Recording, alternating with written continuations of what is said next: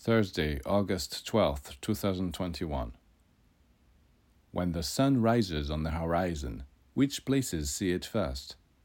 The abysses, the precipices, or the high mountain peaks? Of course, you will say it is the peaks. So then, why aren't you able to interpret this phenomenon? Why is it that in life you think initiates are mistaken and the masses are right in their judgments?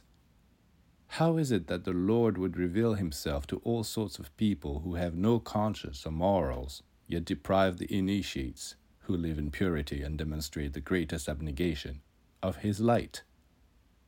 How can you fail to see the lack of logic in your reasoning?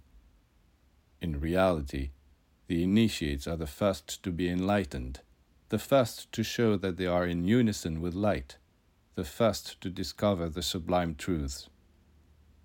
As for all those who remain too low down, God alone knows when they will be enlightened.